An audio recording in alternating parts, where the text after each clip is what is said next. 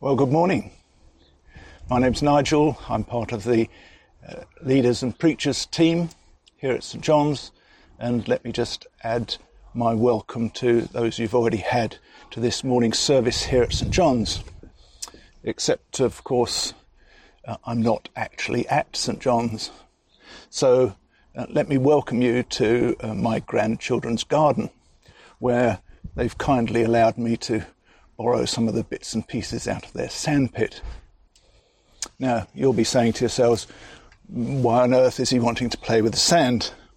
Well, the passage that we've got set for us this morning is one that, as I was preparing for this service, kept reminding me of the phrase, drawing a line in the sand. Drawing a line in the sand.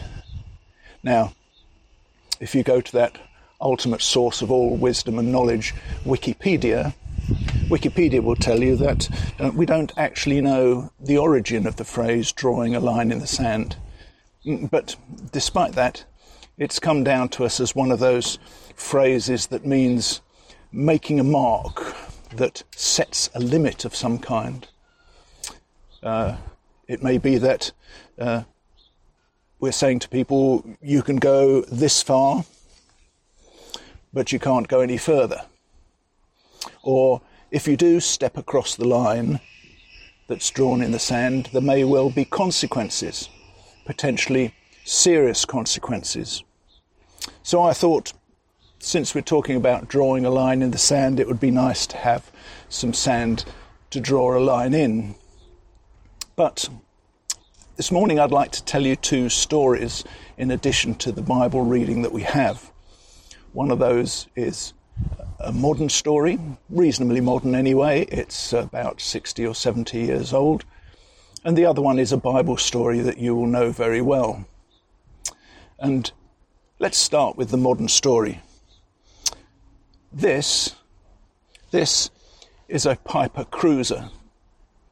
It's a single-engined, three-seater, lightweight aeroplane designed and built by the Piper Aeroplane Company, and they were built between 1946 and 1948. They built something less than 4,000 of these aeroplanes, and interestingly perhaps, over 2,000 of them are still flying. Now, I need to cut a fairly long story short because of time. So suffice it to say that one of these aeroplanes was perhaps owned by, but certainly operated by, a young man by the name of Nathaniel Saint. Nate, as he was known to his friends, was not only a pilot, but he was also a missionary. And he was a missionary in the land of Ecuador in South America back in the 1950s.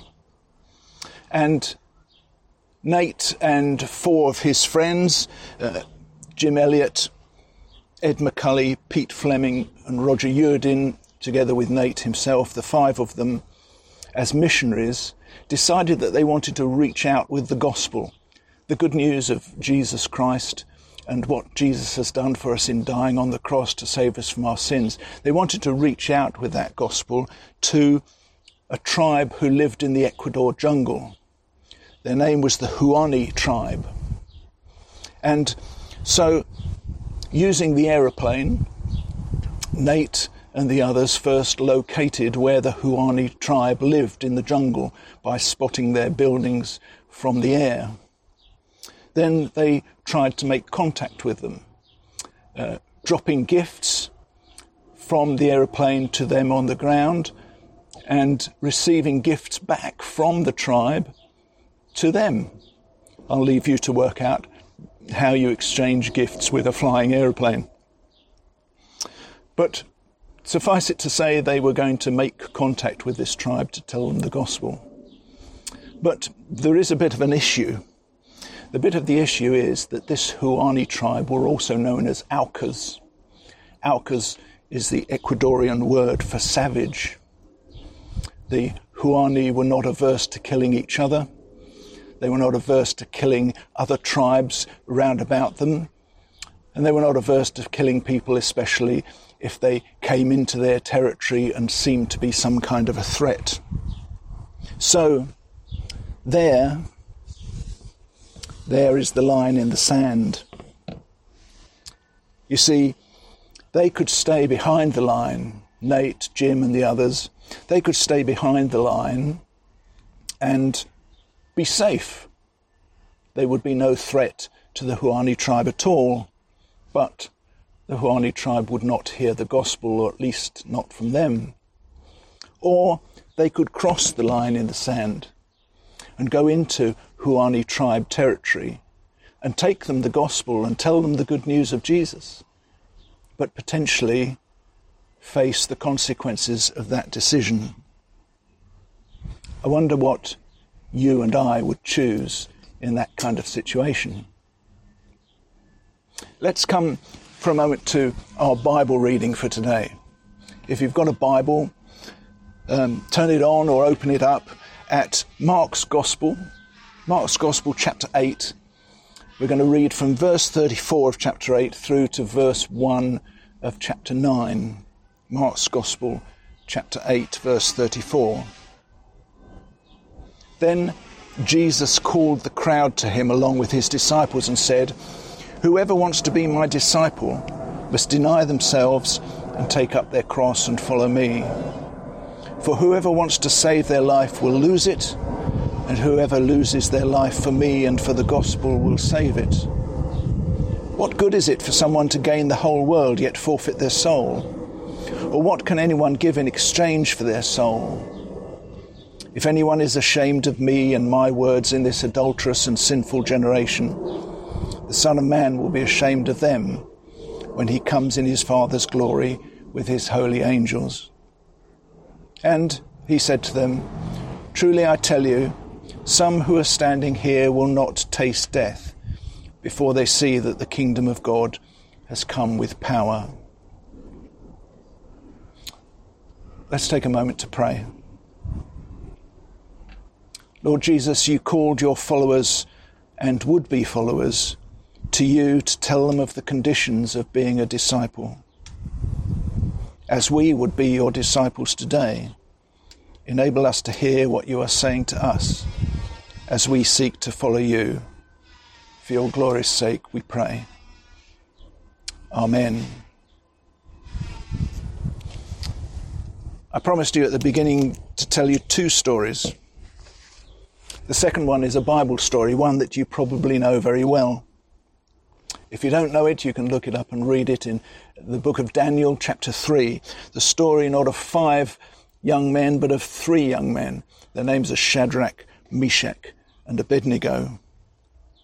Now, Shadrach, Meshach, and Abednego have been taken captive into Babylon.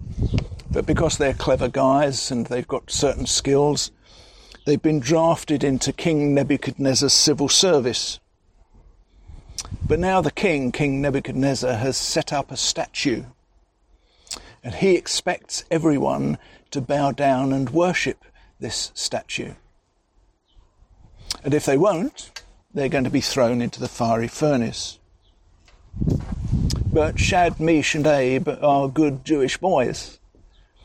And amongst other things, they know the commandments of the one true God, which includes, in fact, starts with, "Have no other gods before me, don't make any graven images and bow down to worship them." So, for Shadrach, Meshach and Abednego, there is the line in the sand. A line this time drawn by God. And what's the choice? Well, the choice is that they can cross that line and they can go and bow down to King Nebuchadnezzar's image, and they can be completely safe. They can return to their desks in the civil service and carry on as normal. Or they can stay behind the line and refuse to worship the image and face the consequences of being thrown into the fiery furnace. For Nate Saint and his friends, crossing the line was the problem.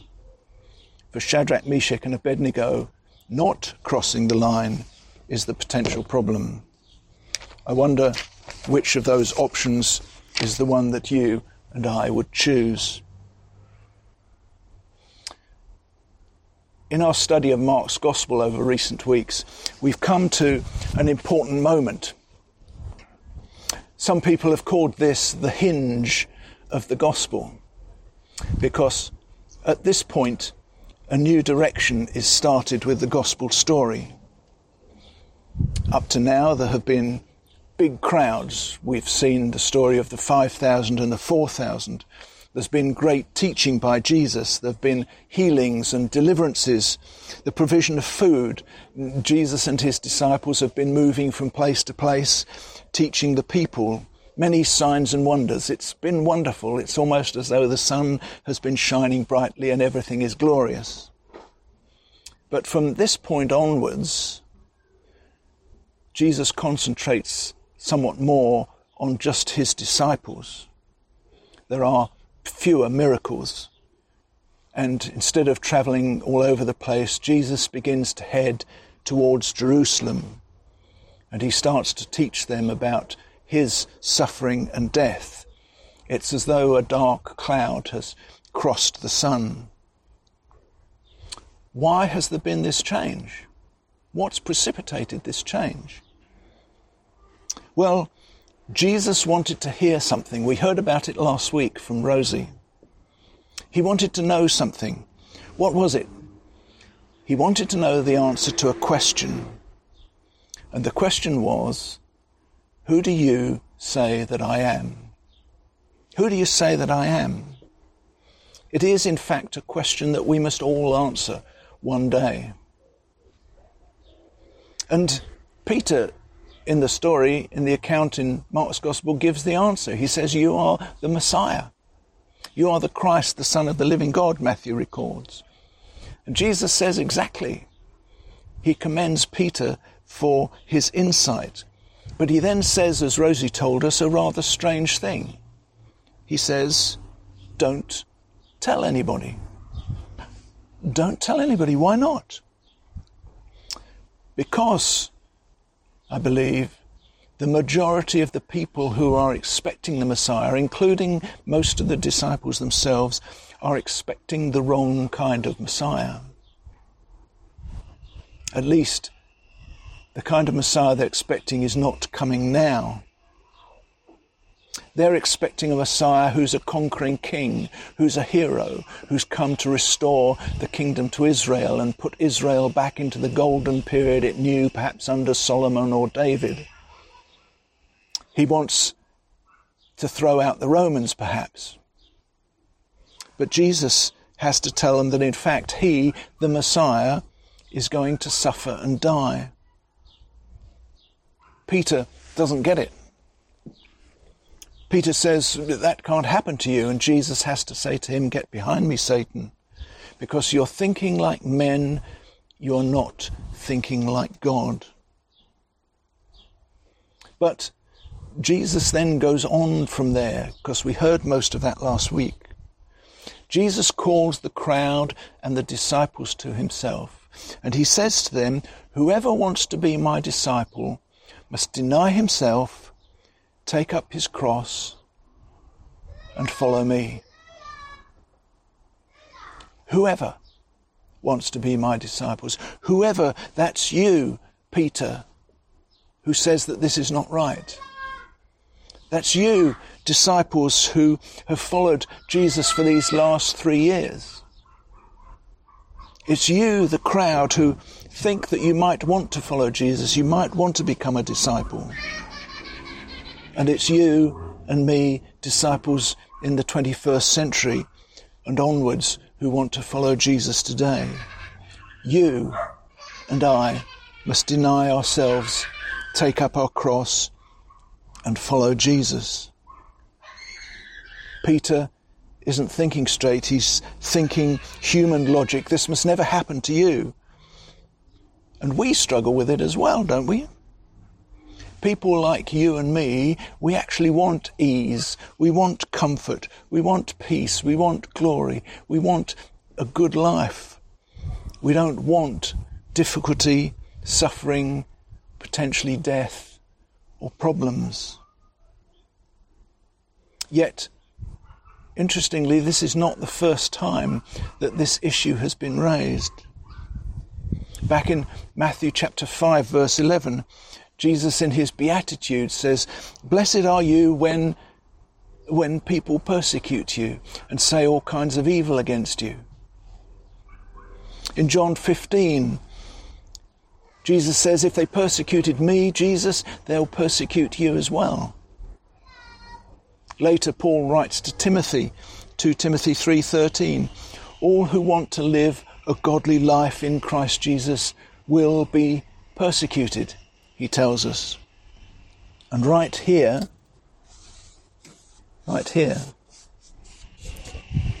is the line in the sand. "Deny yourself, take up your cross and follow me," Jesus says. Stay behind the line, be comfortable, safe, secure, an easy life, contentment, do your own thing,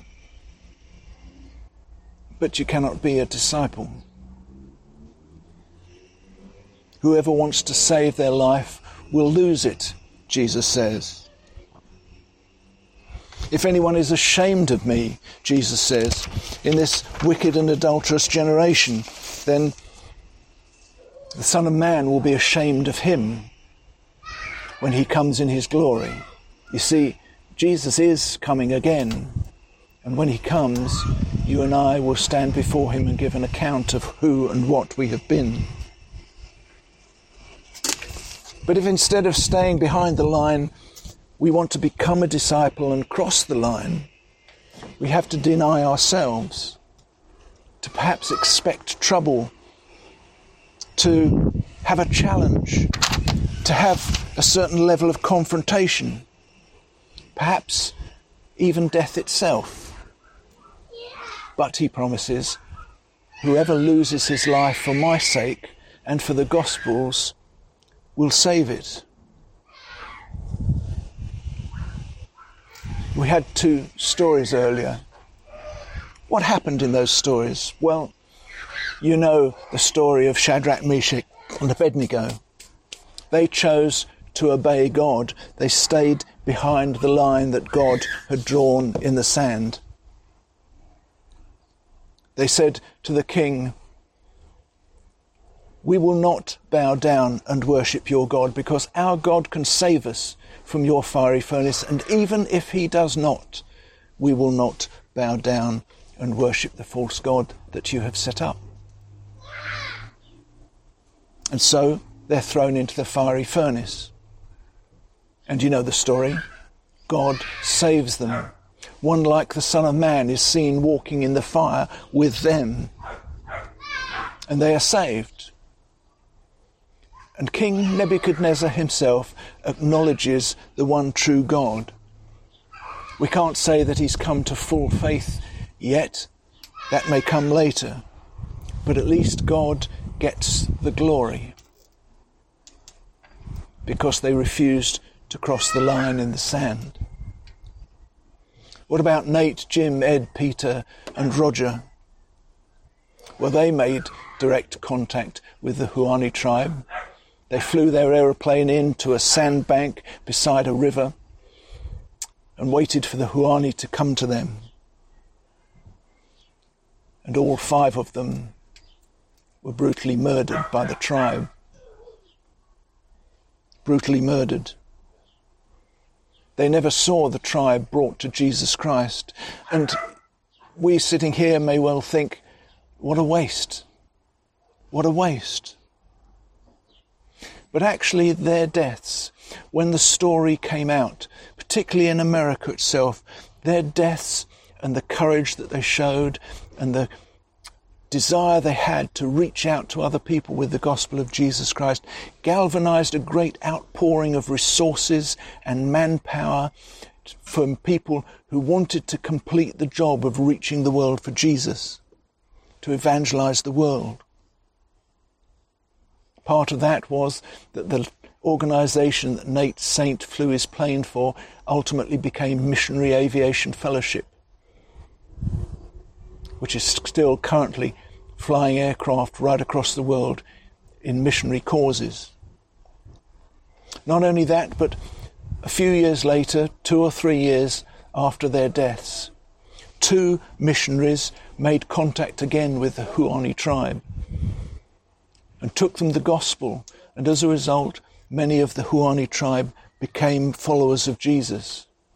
Who were the 2 missionaries who went? Rachel Saint, Nate Saint's sister, and Elizabeth Elliot, Jim Elliot's widow. Again, despite the deaths, God got the glory. So to conclude, lose your life for my sake and the gospel's, Jesus said. Are we just talking about physical death here? Like Nate and Jim and Shadrach, Meshach and Abednego? Well, probably not, or at least not yet. Perhaps in our children or grandchildren's time, that may be the situation that is being faced. But following Jesus might cost us our reputation. It might cost us our friends. It might cost us our priorities, or our money, or our time, or all of the above. Is it a price worth giving to give up what is our most precious plans, our most precious desires, our most precious hopes and dreams, and instead give Jesus and the gospel our highest priority? What, I wonder, will we not do, despite the possible consequences, like Shadrach, Meshach and Abednego, and instead follow Jesus? Or what will we do, despite the possible consequences of following Jesus, like Nate and Jim and the others? Jesus concludes the passage that we read together by saying, some here who he was talking to will not die before they see the kingdom of God come with power. What does that mean? Whatever else seeing the kingdom of God come with power might mean, it might mean seeing the transfiguration, which happens in our next section. It might mean seeing the crucifixion. It might mean seeing the resurrection or the ascension of Jesus back into heaven.